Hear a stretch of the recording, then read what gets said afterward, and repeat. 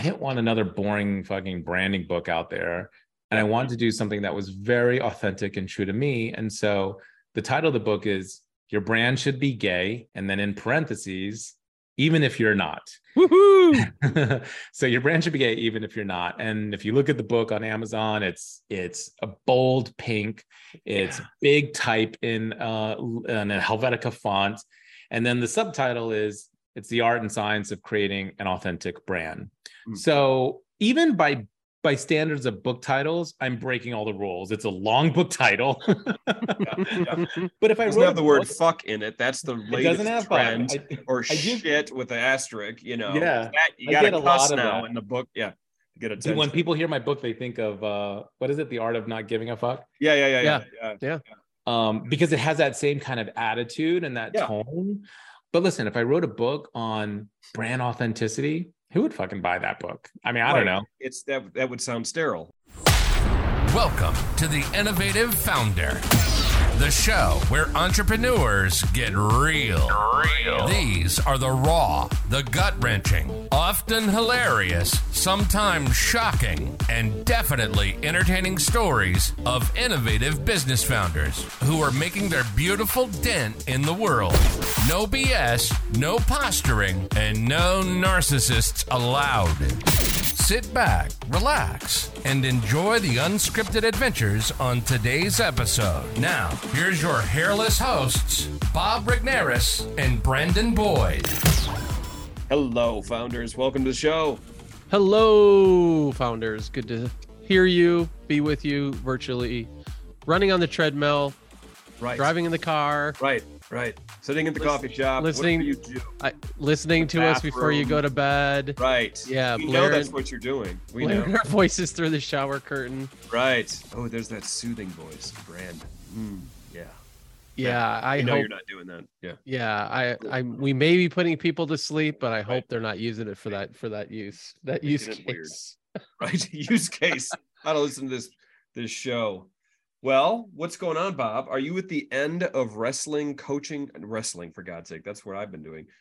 Basketball coaching season, is that over for you? Yeah, we're done. Season's over. Okay. We're recording this here at the tail end of February. We are looking forward to getting down to Florida. Gonna meet up with Mark Ingalls and his wife, have some dinner, do a little business, and get some golfing in, and then spend time with our adult children that don't live with us anymore. So we're going to get a chance to spend time with them. So by the time this airs, we will have been through the experience, and it's going to be a blast.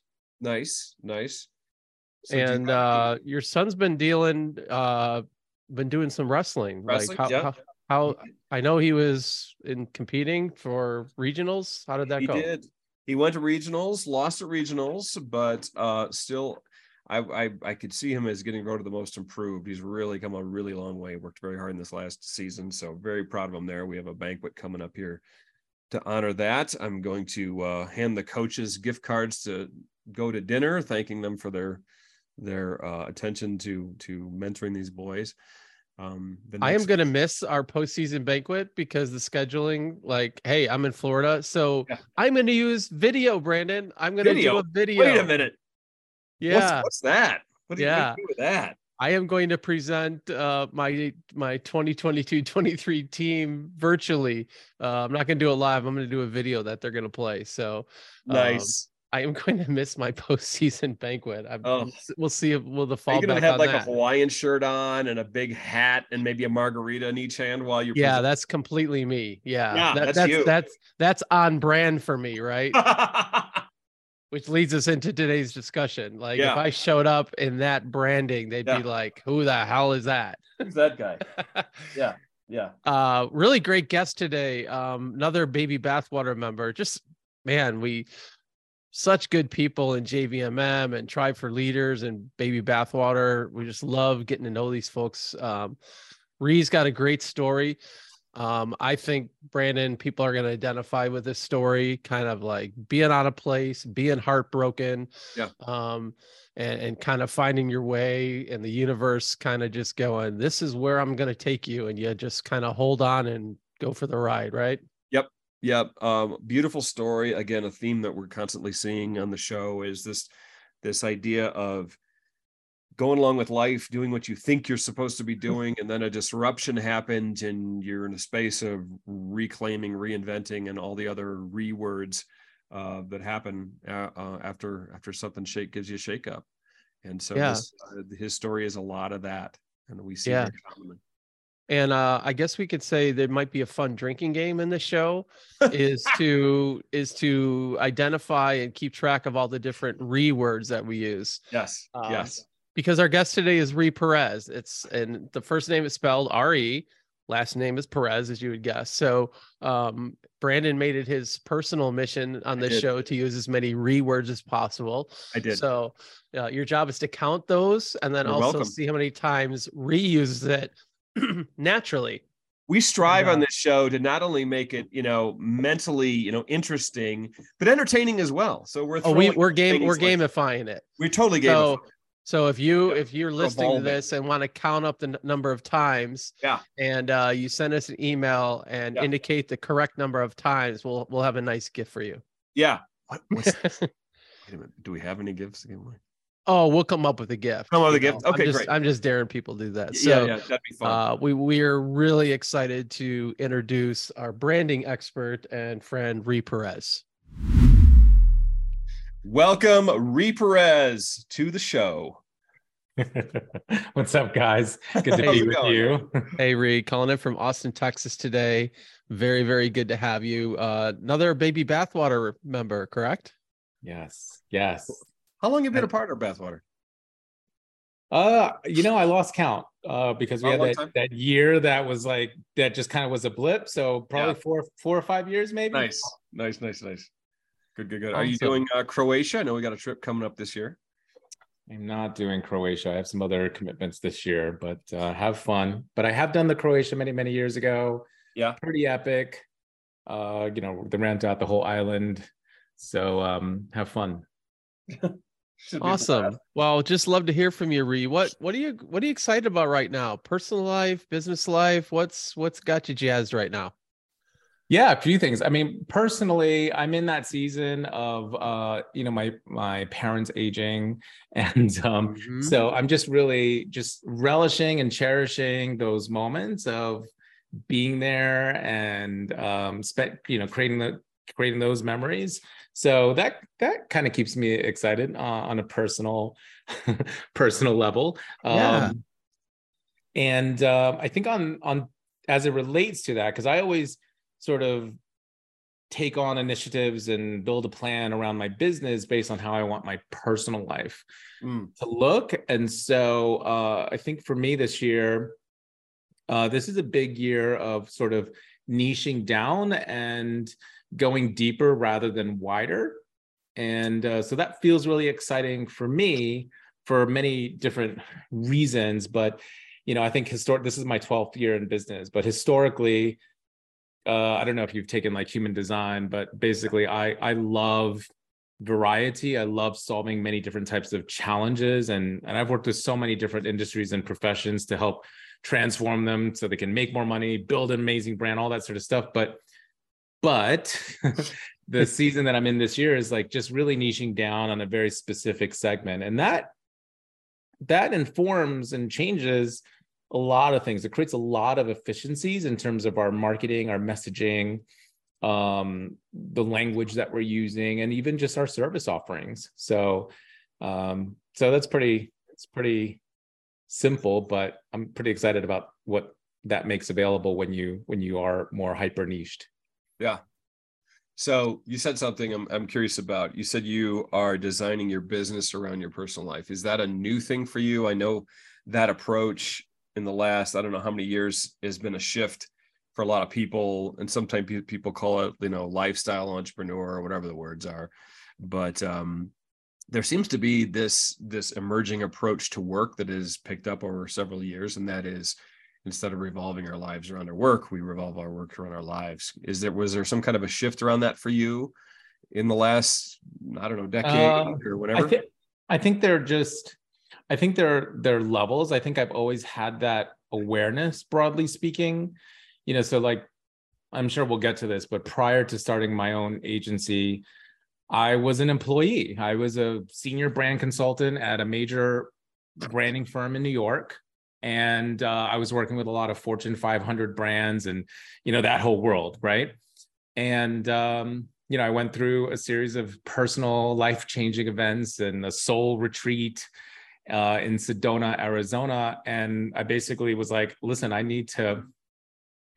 really need to create something that really feels on purpose for me and a bigger mission. And hence the concept of my agency is called Branding for the People. And so I think I've always had that awareness, but I think as I've evolved every year, I think it just gets even tighter and more crystal of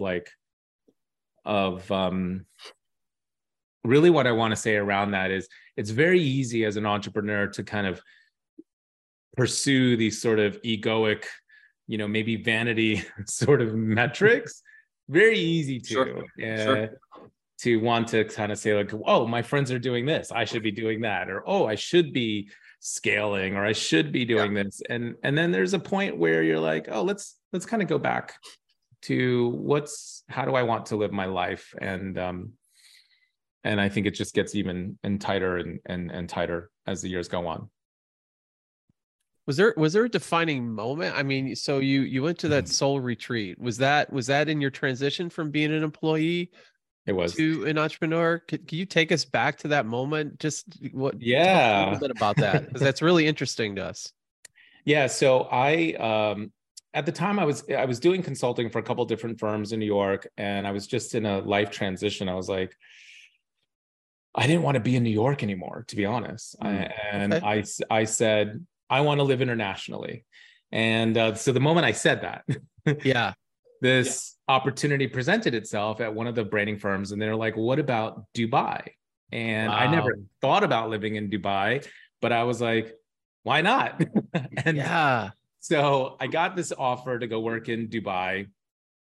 And the summary version of it is that this is before FaceTime and all that sort of stuff, but I was on a dating app and I met this guy online, and he was from South Dakota. I was from New York, and we just like instant connection. It felt like I really felt at that time, I really felt the feeling of like really falling deeply in love with someone who I've never met. And he hated New York. I was not going to move to South Dakota. So when I got this job offer, I was like, let's go to Dubai. Let's like have that be our playground. And then we'll like travel. And anyway, the story didn't really pan out that way. I went out there. I was out there for about a good 6 months. And while I was sort of getting set up, he was still back home, and we had met, by the way, in person before we made this decision. Okay. That was in my mind, but all right. Thanks for clarifying. I should probably hell of a first date. First date. Let's go to Dubai and move in together. Okay. I was thinking maybe coffee shop, but okay. It'd be a good movie. I just jump right in, both feet in. Yeah, clearly. Yeah, obviously. Well, in a way, I did do that. I mean, we spoke every night. It was one of those ones where we were talking every night for like 3-4 hours. And then he came to New York, and then I went to South Dakota, and we were like, let's do this. And anyway, we kept the long distance relationship. I went to Dubai, set things up in this new career. And then I went back to go pick up our things and say goodbye to our families. And then that's when we found out that his dad was diagnosed with stage 4 liver cancer. So he was like, no, I still want to do this. So we're on the plane, and I noticed that he started to change. And so he lasted maybe all of 1 week, and he's just started to pull away, and, rightfully so. And I was like, listen, you need to go back to the States and be complete with your dad. And the selfish side of me was like, what the fuck? I just moved across the entire world. Yeah. And I was really heartbroken. And this is the first time a breakup really shook me to my core. Here I was in the Middle East, where, by the way, it's illegal to be who I am. Yeah. Right. Yikes. Yeah. And I was in this amazing career. I was in this this amazing city. And I was largely depressed. I mean, I was sad to kind of see who I thought was the love of my life, get on that plane, head back to the States. And I lasted maybe a good month or two before I if I really transport myself back to that time, I literally was so lonely and empty and depressed. And I probably cried myself to sleep almost every night. And I was like, I need to go back to the States. I need to go be around family. Yeah. I need to go maybe pursue this relationship. And then I did do that. The relationship still was not in a place. There wasn't a solid foundation to really build to get through that, losing his parent. And so that's why I was like, that's why I went to Sedona, Arizona. I was like, let me put myself in something new that I've never done before. And by the way, I left that position. So now I was unemployed, heartbroken. Oh, great. And you're just stacking the deck, right? Yeah. You're just like, there's a lot of things hitting at once. All at once. And I'm sure you know this phrase. I mean, we've all heard this, like things happen for you. And Yeah. I was like, because I would not be here on this conversation right now as the CEO of my own agency had I not gone through that experience. Yeah. But at the time, I was like, it was rough. And I remember there was a few books that really sort of grounded me or helped me heal. One of them was The Power of Now. The other one was Eckhart Tolle, and then the other one was like the Path to Love by Deepak Chopra. And what I discovered in that process was, in addition to saying I was probably meant to start my own agency and do my own thing, it was really more of a journey of self-love. Like that was the path that I needed to go through, because I was in this relationship for the wrong reasons, or what Eckhart Tolle would say, like pain body. Yes. Connection. Yep. And so anyway, so Sedona, that was another level of like, sometimes I always wondered, why is it that I just know things? Why is it that I just feel like, intuition or whatever it's called? And that's when Sedona gave me sort of language around this whole other spiritual, soulful kind of realm. And the long story short is like, I was like, well, I love branding. I just don't really want to do it for like the Xeroxes of the world and the AT&T. And yeah. Right. So I said, what about branding for the people? And by the way, when I checked to see if that domain was available, it was. So for $4.99 at the time, who knew that that was going to be the domain and the brand name that was going to make me millions of dollars, right? So. Kind of funny how the universe works to conspire in your favor, isn't it, Ree? It is. It doesn't always feel that way, but yeah, it is kind of funny how that works out. There's a common theme that we're picking up more and more with our guests that we have on, and there's this theme of disruption, and the story and the journey we have, that disruption is just eventually it may take a really long time, but it's almost like it's a gift. It's just a gift, and it sucks. It sucks, but who you become on the other side, if you use it, becomes the greatest gift. It still sucks. There's still these polarities of like, wow, look at who I am today versus wow, that really sucked. It still stings. There's still scars, but damn, look at who I've become. Look who I'm becoming. Who I'm figuring out. Yeah, it sounds like that's your experience with what you went through. Yeah, for sure. It I look back on it and I'm still very grateful. And, to fast forward to today and just sort of even just the company that I keep, like yourselves, it's like, I'm sure we're in this season of we're in this awareness of that, even as entrepreneurs and business owners, that, sometimes circumstances might hit us, but we just have to remind ourselves like, oh, this is something that's happening for me. And to just surrender to the good and the bad, and while I'm very grateful for a lot of the achievements and the people that I know and the circle of influence that I'm around, it definitely comes with its share of challenges and heartbreaks and, Yeah. circumstances. So I just want to put that in, because sometimes, whether it's these interviews or social media, it really only paints a picture. It only paints a slant of what's really going on behind the entrepreneur. Absolutely. Hey, we're enjoying our conversation with Ree Perez. Ree is the founder of brandingforthepeople.com, and he wrote the book, Your Brand Should Be Gay, which is just a book. If you can identify this book in a list, you're certainly going to see it. It is bright pink. It is bold. It's a big title. Your Brand Should Be Gay, even if you're not. Really, really awesome title. Ree is a branding expert. We invite you to go to brandingforthepeople.com or go to yourbrandshouldbegay.com, where you can read what it's all about. Download the first 3 chapters for free. And Ree would love for you to follow him on Instagram as well, where he does a lot of teaching. So connect with Ree, enjoy the resources. Now back to the show. You're listening to The Innovative Founder. Now, back to your hosts, Bob Rignaris and Brendan Boyd.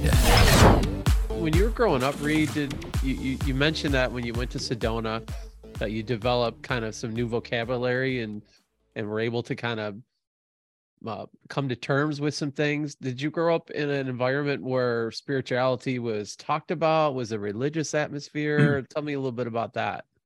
Yeah, I was raised Roman Catholic. Okay.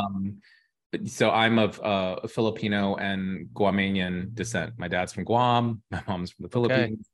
So lots of Catholic influence. And I even went to a Jesuit Catholic all-boys school. All right. You had the experience. So I had the experience of religion. And truth be told, my freshman year in college, the first course that I signed up for was Intro to World Religions. And listen, like my parents, and especially my mom, is definitely a woman of faith, not really pious, but a woman of faith. And I honor that and I respect that. But for me, religion didn't fully resonate with me, at least the construct. And I think a lot of it had to do, of course, that I knew that deep down inside that I was different. I knew that I was gay, and that I just felt the shame and like, am I going to go to hell? Right. With that. And so I think that's why my relationship with the Catholic religion is such, because I didn't really feel like home. Right. And so when I started to venture into studying like Buddhism and all the other world religions, I was like, there's probably a place for me. And I think now, we all are, in my view, I feel like we're all just using different language and different maybe interpretations of like the broader gestalt of like what is. So. Right. And what a gift. I know Brandon and I have our own stories. A lot of our guests have stories where, you kind of, you know nothing but what your family was involved in, right? And you just kind of adopt that as a start, but eventually it's got to either become your own or not. And you may adopt it for a while, and then life kind of gets in the way and you realize, okay, what is it for me? And it sounds like, you had that experience. And I think all of us to some extent have that experience where we quote unquote become a little bit more awake or a little bit more in tune with who we are and what our soul desires. And we develop new constructs, new relationships, new paradigms. And you mentioned the word evolving several times. And that's the best word that I can come up with, where it's like, I'm evolving. And it's kind of like this journey that we're put here on earth to like take, right, and experience. And we get new language, we get new things. So it's a scary place, right? But it's also like really wonderful as you kind of like learn these new things. And then especially in your case where it's like, I was in a world where I didn't feel myself. I didn't feel accepted, right? I didn't fit into the mold. And then to suddenly go, wait, there's a place for me. That's got to be just an amazing feeling to go, the world can work for me.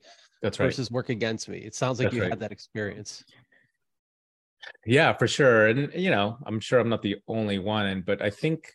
No, you're not. Yeah, I'm sure I'm not the only one. But I think I attribute that journey for me to be a big part of why branding is a big part of what I choose to do in terms of a profession, because it really is helping other people give a voice and language and an identity to who they are authentically, because I had to kind of really figure out like, what's my identity in this world. And because I went through that journey for myself, I want to be able to, and I wanted to make it my mission to help other people get clear on their identity, whether it's a personal brand or even a business brand. But like, what's your identity? Because when you get 100% clear on that, you kind of move through the spaces of the experiences of life,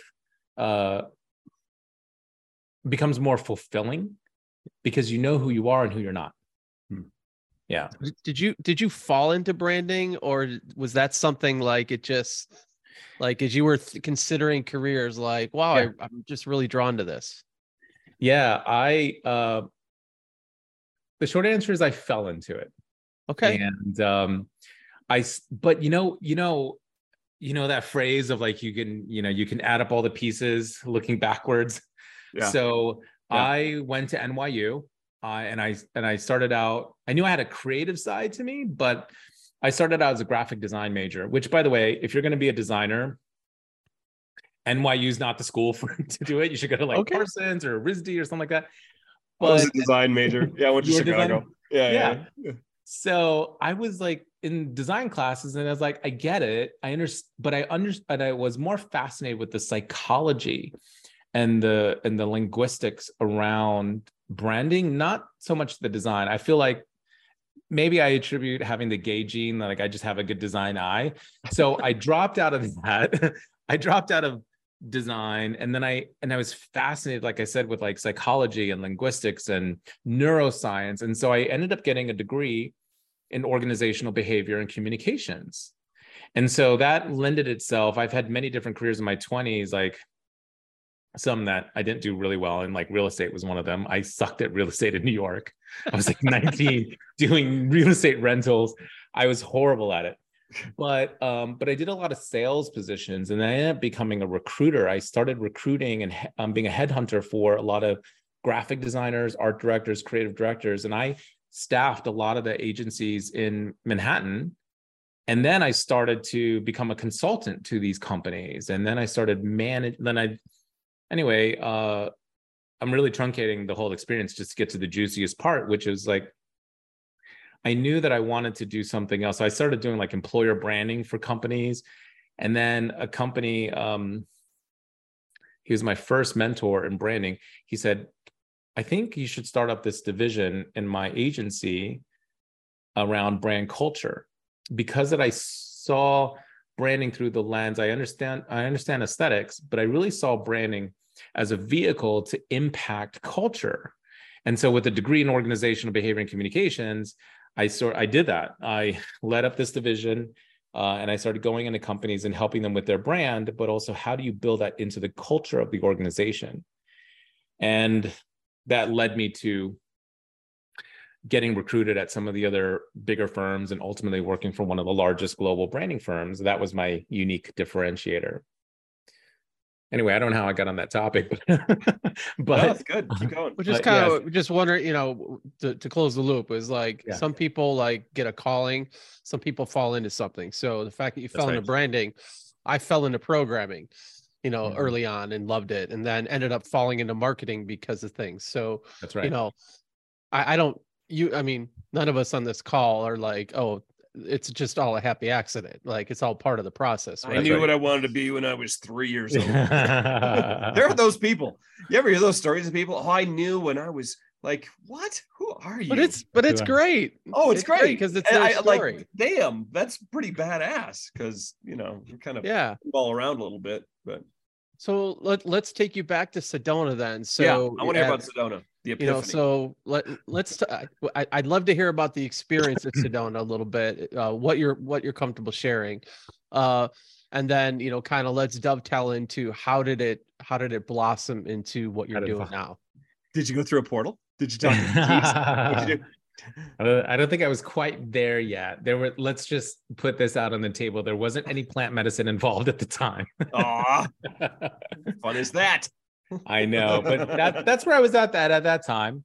Yeah. And I may or may not participate in plant medicine today, but I do, unafraid to talk about it. At that time, I met with several guides because remember, I was mostly there to heal my broken heart, right? I wasn't going there to figure out like what's my life's purpose. Yeah. I met with a channeler. I met with Interesting, like different types of energy workers and intuitives, and truth be told, at the time, I was kind of like, I kind of get it, but I kind of also had a little bit of skepticism. But I was just so desperate for finding answers. And I had someone that read my spiritual astrology chart. And thematically, when I look at all the people that I've met with at that time, all the channelers and psychics and whatnot, I think there's a few things that I learned. One was that, and I humbly say this, right? This is a reflection. This is not me, gassing myself up, but they're like, you're a really powerful person that has lived a lot of previous lives of enlightenment. I was a Tibetan monk at one point. I was high up in this cardinal religion, as a cardinal in one of the religions. And so, but that this lifetime was to sort of find my own truth without all the dogma of religion, is to really channel all of that energy and to inspire and impact people. And the other thing that I got was that I've seen lots of, you're really bringing me back to this whole period, that I've seen lots of leadership and power being misused and abused. And that my fear around being a world leader, for example, at that time, was based on this sort of like previous experience in previous lives. And that I was reminded and I was confirmed that you can be a leader and do it from a place of good and impact. And so you're starting to see some of these themes here, right? Yeah. And so the other thing that I got reminded is that the way that my ability to have intuition and be able to feel energy and to understand things conceptually and to think non-linearly was a powerful gift and tool to be able to go out and help other people do that. And so that's when I came up with this idea that my impact was going to be to inspire, i.e., breathe life, to inspire people to then go out and inspire other people. So I view myself as sort of like the person behind a lot of very influential brands that are impacting more people. But it wasn't my role necessarily in at that time to be the person who's going to be out there. Do you know what I'm saying? Like, yes, it's not for me to be that personal brand that is out there impacting millions of people, but my impact is through the brands that I work with. And so that's an interesting distinction to know my role. And so like sometimes when I think, oh, I should be doing this as a personal brand, or I should be doing this, it's like, no, that's not exactly my expression. It's not exactly my role. And it's not necessarily also behind the scenes. I'm not a behind the scenes kind of person. But anyway, okay, so back to Sedona. Did I heal my broken heart? Kind of. I think it helped a little bit. Do you ever? It just kind of, I think it took a while. I think it took a while to heal that broken heart. Yeah. Isn't it funny that you went there to do that and that's not the gift you got? That's right. Yeah. That always fascinates me. Like when we enter something, it's like, oh, I'm going here with this intention. Yeah. And to your own admission, you were kind of a broken person. So really kind of an open book a little bit. Yeah. And the universe gave you something completely different, which was a greater gift than healing the broken heart at the time. That's right. Yeah. And in all fairness, as I sort of think about that, like I said earlier, I was really on this journey. Before I can create and be this next version of me, I need to first heal, or I need to first get connected to loving myself, because all the other things that I was pursuing, the context of it was the context of it is some version of like, I'm not this enough, right? I'm not enough of this. And I need to prove who I am. I need to prove, my value and my worth. And that's a very different context from saying, I fucking love myself. And I get to create from that space. So how did the experience in Sedona and you come to a place of loving yourself, of an awakening, of a rebuilding, reinvention, whatever the words are? How does it? Words, by the way. What's that? I mean, it's good words. They all have re in front of them. Rebuilding. Oh, look at you with the re. Oh. That what we're gonna do? We're gonna I'm a branding guy. While you're talking, I'm gonna be thinking of other words that start with re and just spit them out at you. I realize. I'll keep reminding you. All right, we'll do that. Yeah. How did that translate into your branding for the people? Like, because I believe there's bridges all around us that we build. Sure. There's no separation between personal and professional. It all bleeds into each other. So what did you take from there that you put into branding for the people? I'm curious. Yeah. So earlier I had said this phrase, and I know I chopped it up, but it was like, my purpose at that time, and to some degree it's probably still there, but my purpose is to inspire people to inspire other people.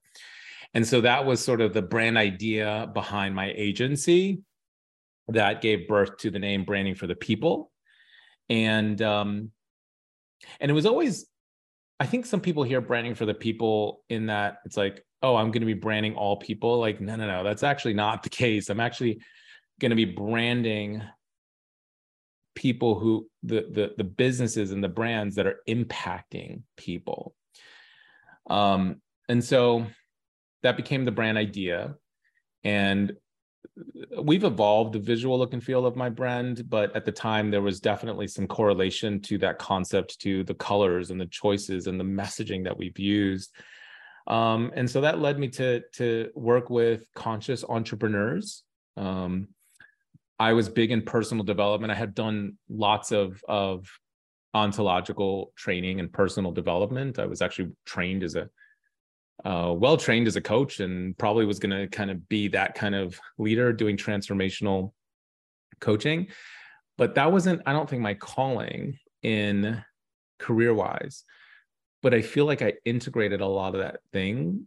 I integrated that, Sedona, and then my professional experience, and then my educational experience. This is what I'm saying. All the pieces sort of added up, and I merged that and blended it into this thing called Branding for the People, and helping conscious entrepreneurs, business owners make a bigger impact.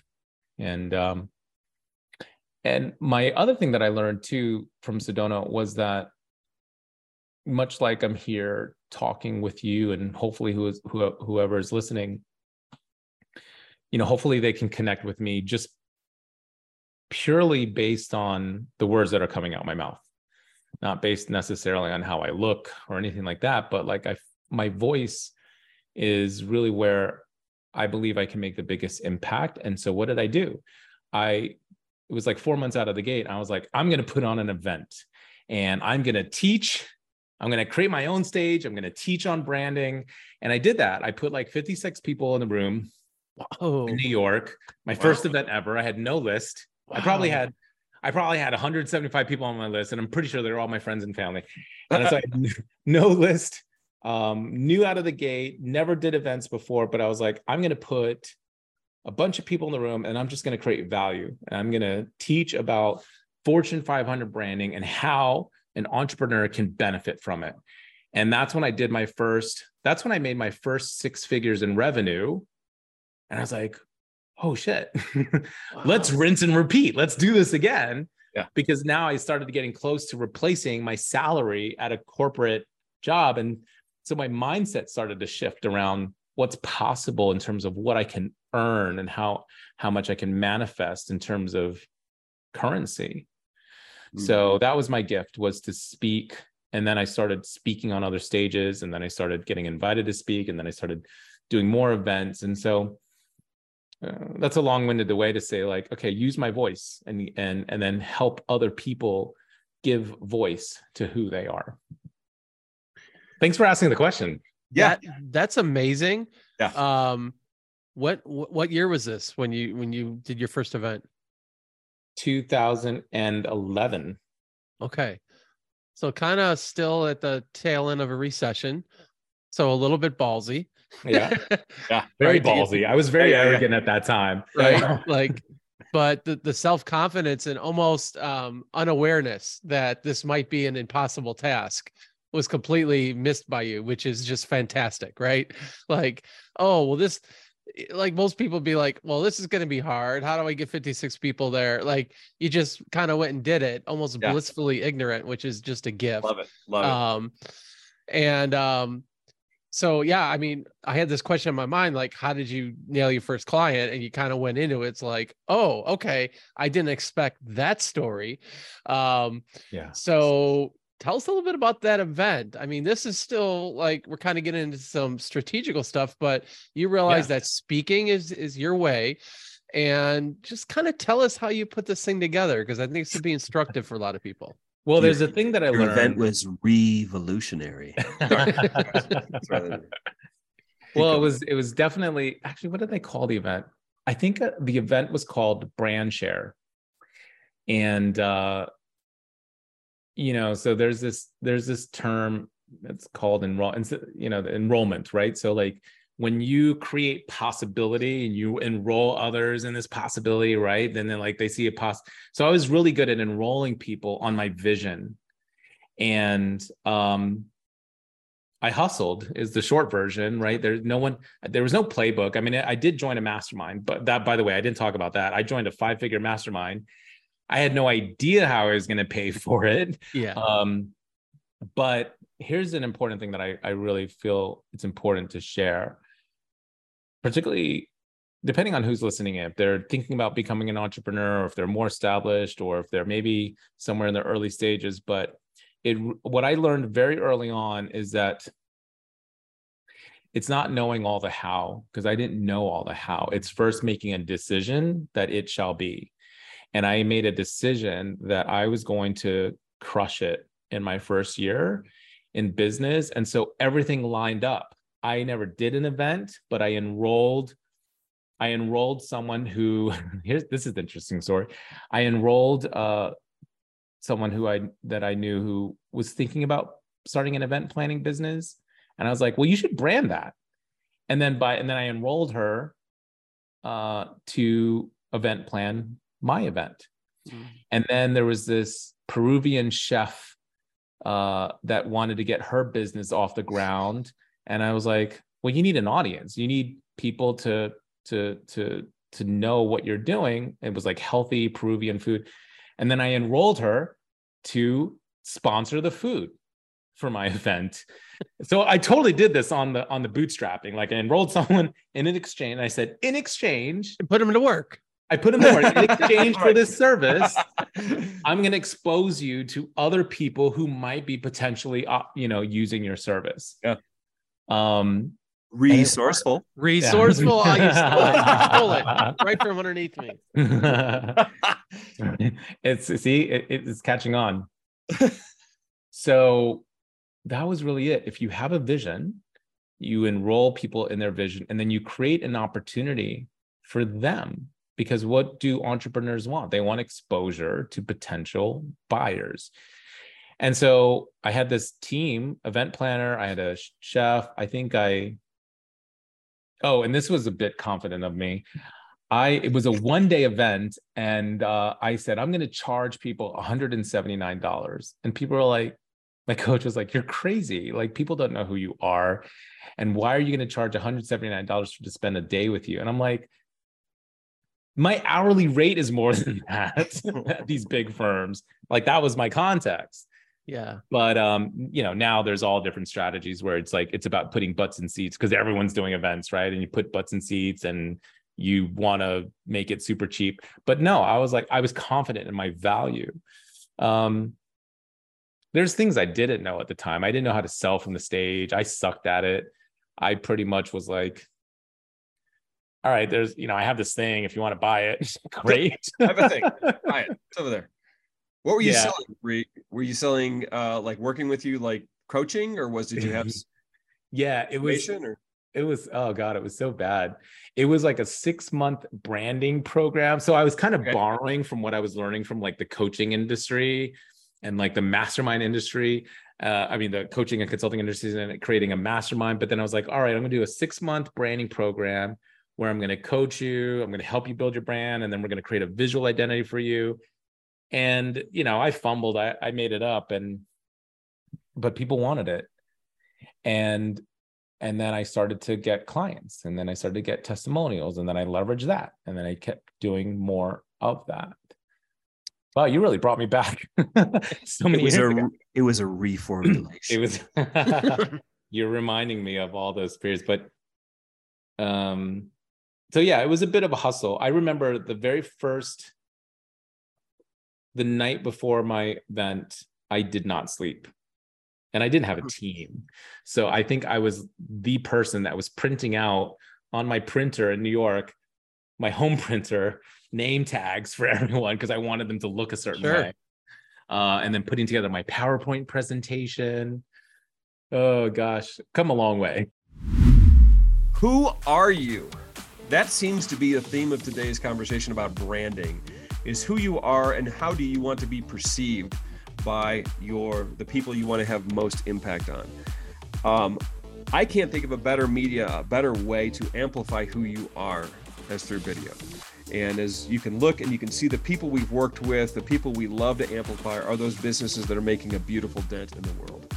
So if you have been through any kind of branding exercise, if it is time to amplify your brand, then it's time to reach out to us. Bob and I would love to have a conversation with you, talk about the types of people you want to reach, the types of perception you want to put out there.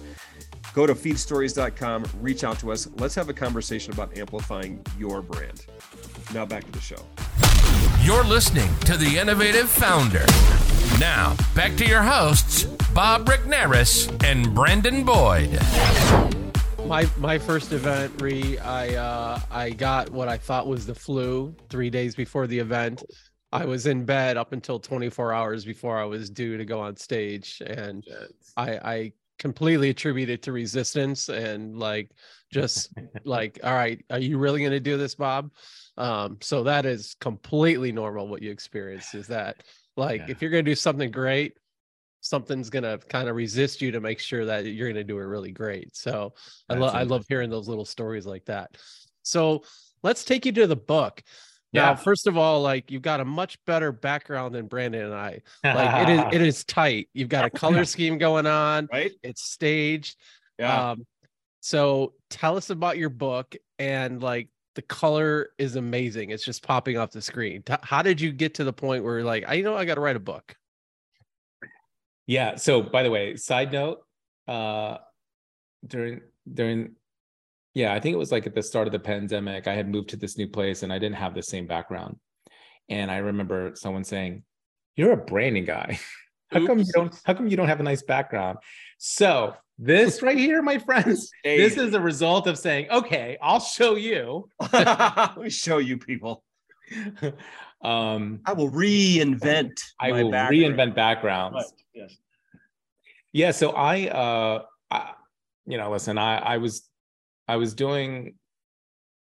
basically getting a lot of reflections from a lot of people saying you should write a book, you should have something, because I've always been kind of high ticket, if you will. So there was a sort of a break in the ladder from someone wanting to take advantage of all that I have to offer, and then what it takes to actually work with me one-on-one. And so I needed something in that ladder for people to get a piece of all the wisdom that I have to share. And so I said, okay, so a lot of people said you should write a book. So I resisted, probably a lot of people. But then, and then I met Tucker Max at the time of, it was called Book in the Box at the time, Scribe Media. He definitely encouraged me. He was like, you should told you that. And then through a series of creative processes, I came up with the idea. So I walked into the publisher saying, here's the name of my book. Now help me fill in the meat of it. And so the book, I guess we didn't tell the audience yet. We haven't know that we're hanging that. There's a building, right? There's a little bit of a buildup. So I said, basically, how can I teach? I didn't want to do anything. I didn't want another boring fucking branding book out there. And I wanted to do something that was very authentic and true to me. And so the title of the book is Your Brand Should Be Gay. And then in parentheses, even if you're not. Woohoo! So your brand should be gay, even if you're not. And if you look at the book on Amazon, it's a bold pink. It's big type in a Helvetica font. And then the subtitle is, it's the art and science of creating an authentic brand. So even by standards of book titles, I'm breaking all the rules. It's a long book title. Right. But if I doesn't have the word "fuck" in it, that's the latest trend. Or shit with an asterisk, you know. Yeah, you got to cuss now in the book. Yeah, to get attention. When people hear my book, they think of what is it? The Art of Not Giving a Fuck. Yeah. Because it has that same kind of attitude and that tone.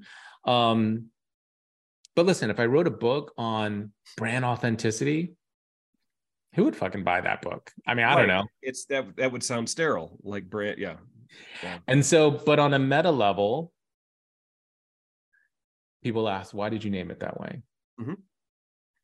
And so there's a few things going on that I'll point out. So I'm actually teaching the power of branding through my book title, through the color of the book, and the way that I positioned it. And what I'm really teaching is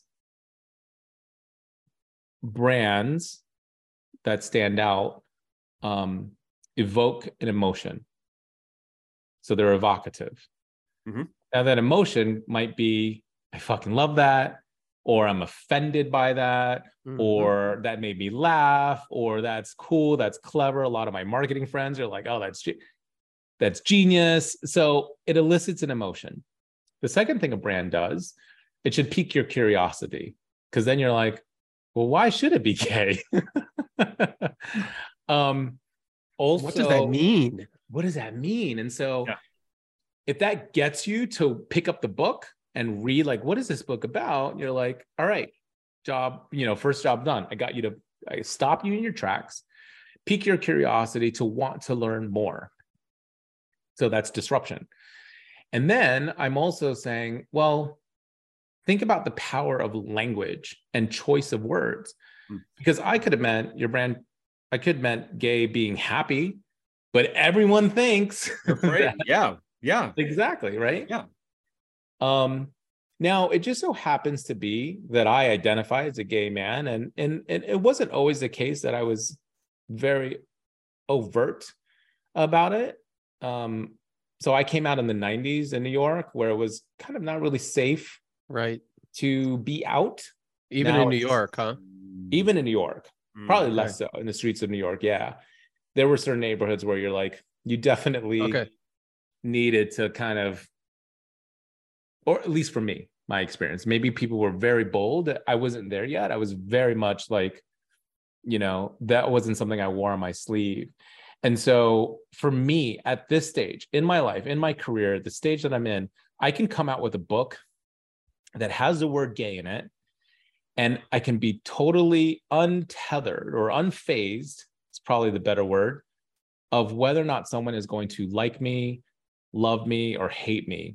And that, my friends, is what I'm really teaching, is really there's power in you being authentically yourself as a brand, and that people are going to love you and people are going to hate you.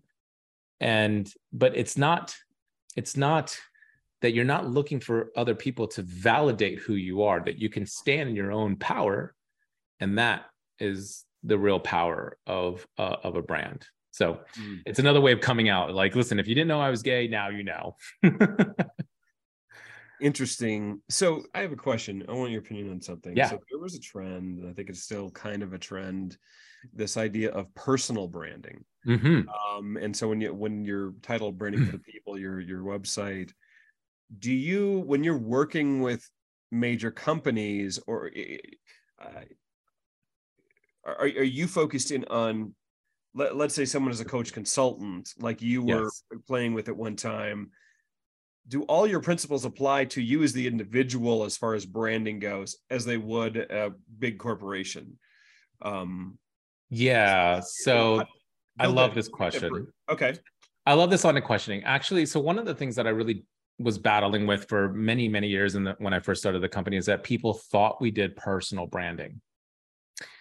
So if you go back 12 years ago, people thought I did personal branding. And I was like, no, we actually brand businesses.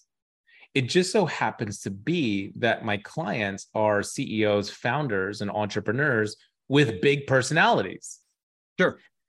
Yeah. And so I have, in a way, I have branded some coaches and consultants with big personalities. And yeah, I built a personal brand for them. But really, it was in the context of helping to grow their business.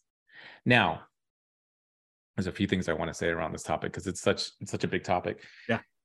In the past few years, and I've really resisted that term. I really resisted personal branding because for me, my purview at the time was that you just have a brand and then you have different extensions and expressions of that brand. It could be a business, it could be you as a person, it could be a book, a podcast, or whatever.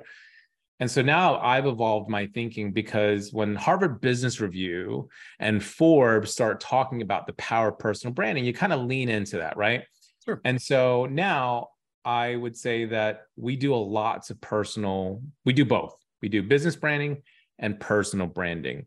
And so I do see that there's this huge wave because we all want to connect with the person.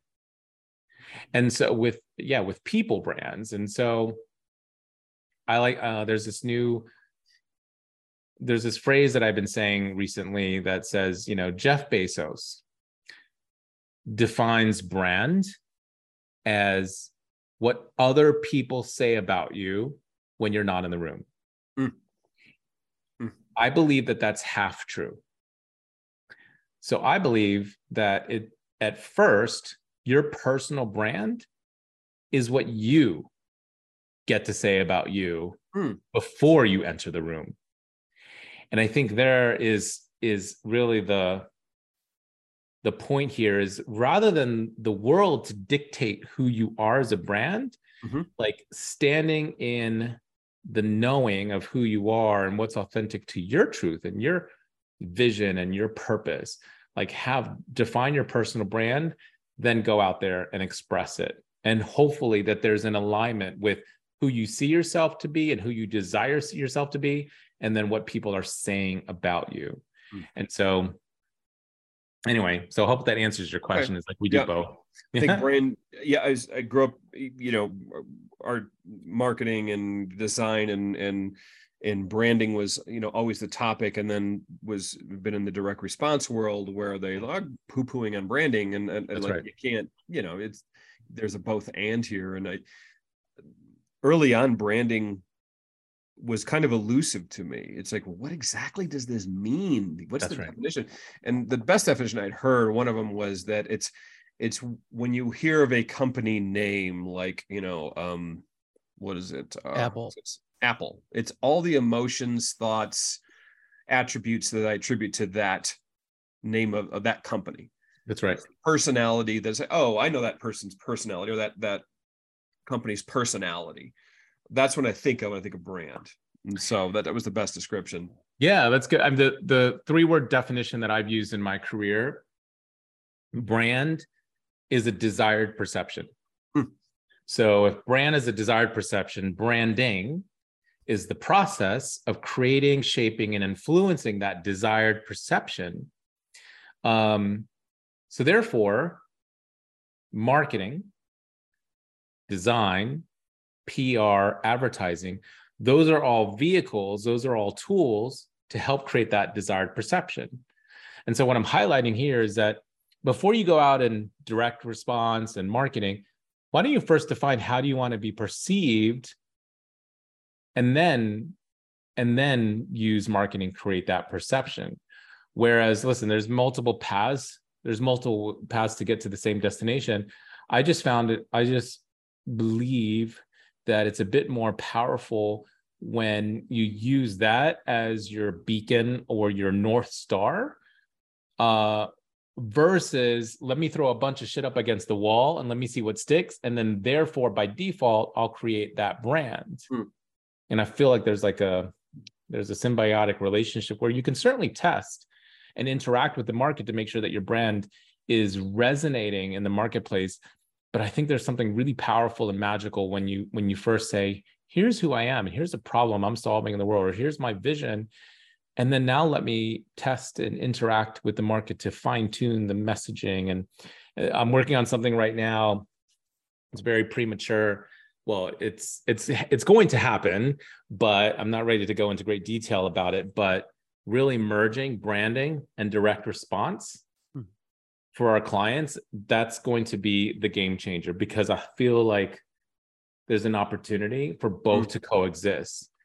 And that's coming from someone who, when I came into the entrepreneur space, all the top marketers that I know, and I know a lot of them, they're all saying that branding is dead or branding is just a logo. And I was like, I can see why they would say branding is dead, because they define brand very differently than I do. Because if you think that brand is just a logo, then sure, yeah, the logo can be a dime a dozen. But for me, it's so much more. That's why I'm glad you asked me about how I got into it, because I see branding more about it's a lifestyle. It's something that really can impact culture. It influences the way we think. It influences the way we behave. It's so much more than just logos and pretty colors. Mm-hmm. Ree, when we sit down with the founder, CEO, our starting point is typically their origin story, and kind of the primary question that Brandon will ask them is, how did you get into this business? Or what was the defining moment that made you realize that I'm in the business that I should be in? Whether it's a 7-figure, 8-figure company, we start from the same point. I'm just wondering, like, what is that something? Is that kind of how you start with somebody? Because we kind of feel like everything beyond that starts with that question, because the culture of the company and ultimately the clients and customers they serve end up being a extension of who that founder is and what their story is. I'd love your reaction to that. Yeah. So it's, so the way that I approach branding, it's a combination of linear and non-linear. So allow me to indulge you in a Venn diagram, because consultants love Venn diagrams. A virtual Venn diagram. It's a requirement. A requirement to have a Venn diagram of concepts. So the first circle in the Venn diagram is, we'll call it credibility, or even like the vision of the founder. And so that's one piece of positioning your brand. It's got to be something that you can own. It's got to be something that fulfills your vision and something that you're desiring to do, your origin story, like why you. And then the second circle in the Venn diagram is what's unique. Okay, you might have this vision, but here's where you look at the competitive set and you're like, well, what is unique in the category? So if you're a coach consultant, or, if someone's listening in and they're running a product business, what makes your product or service unique in the category? Mm-hmm. And then the third domain to complete the Venn diagram is what is relevant to the target audiences. So that's where you look at the who, what, and why. Like, who's your target audience? What's the problem you solve for them? And why should they listen to you? And so the third domain is what's relevant to the marketplace. So you have the vision, the competitive landscape, and then the audience.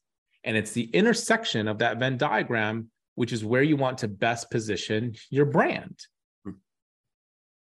because it's coexisting within an environment in which, so it's not just the vision. And I think that's where sometimes brands, at least when I talk to a lot of startups, sometimes they have this great vision, but they're like, okay, well, how are you different from so-and-so? And how is this relevant to your target audiences? And that's why sometimes it doesn't convert. Why should I care? Yeah, exactly. Yeah. So that's my response. It's that, and I think a holistic view is to kind of really think about that Venn diagram. I love that, and I highly respect the merging of direct response and branding. Years ago, I remember coming up with the term direct branding, but it doesn't really, work in that regards. But I think there has to be some kind of a merging of that, and important.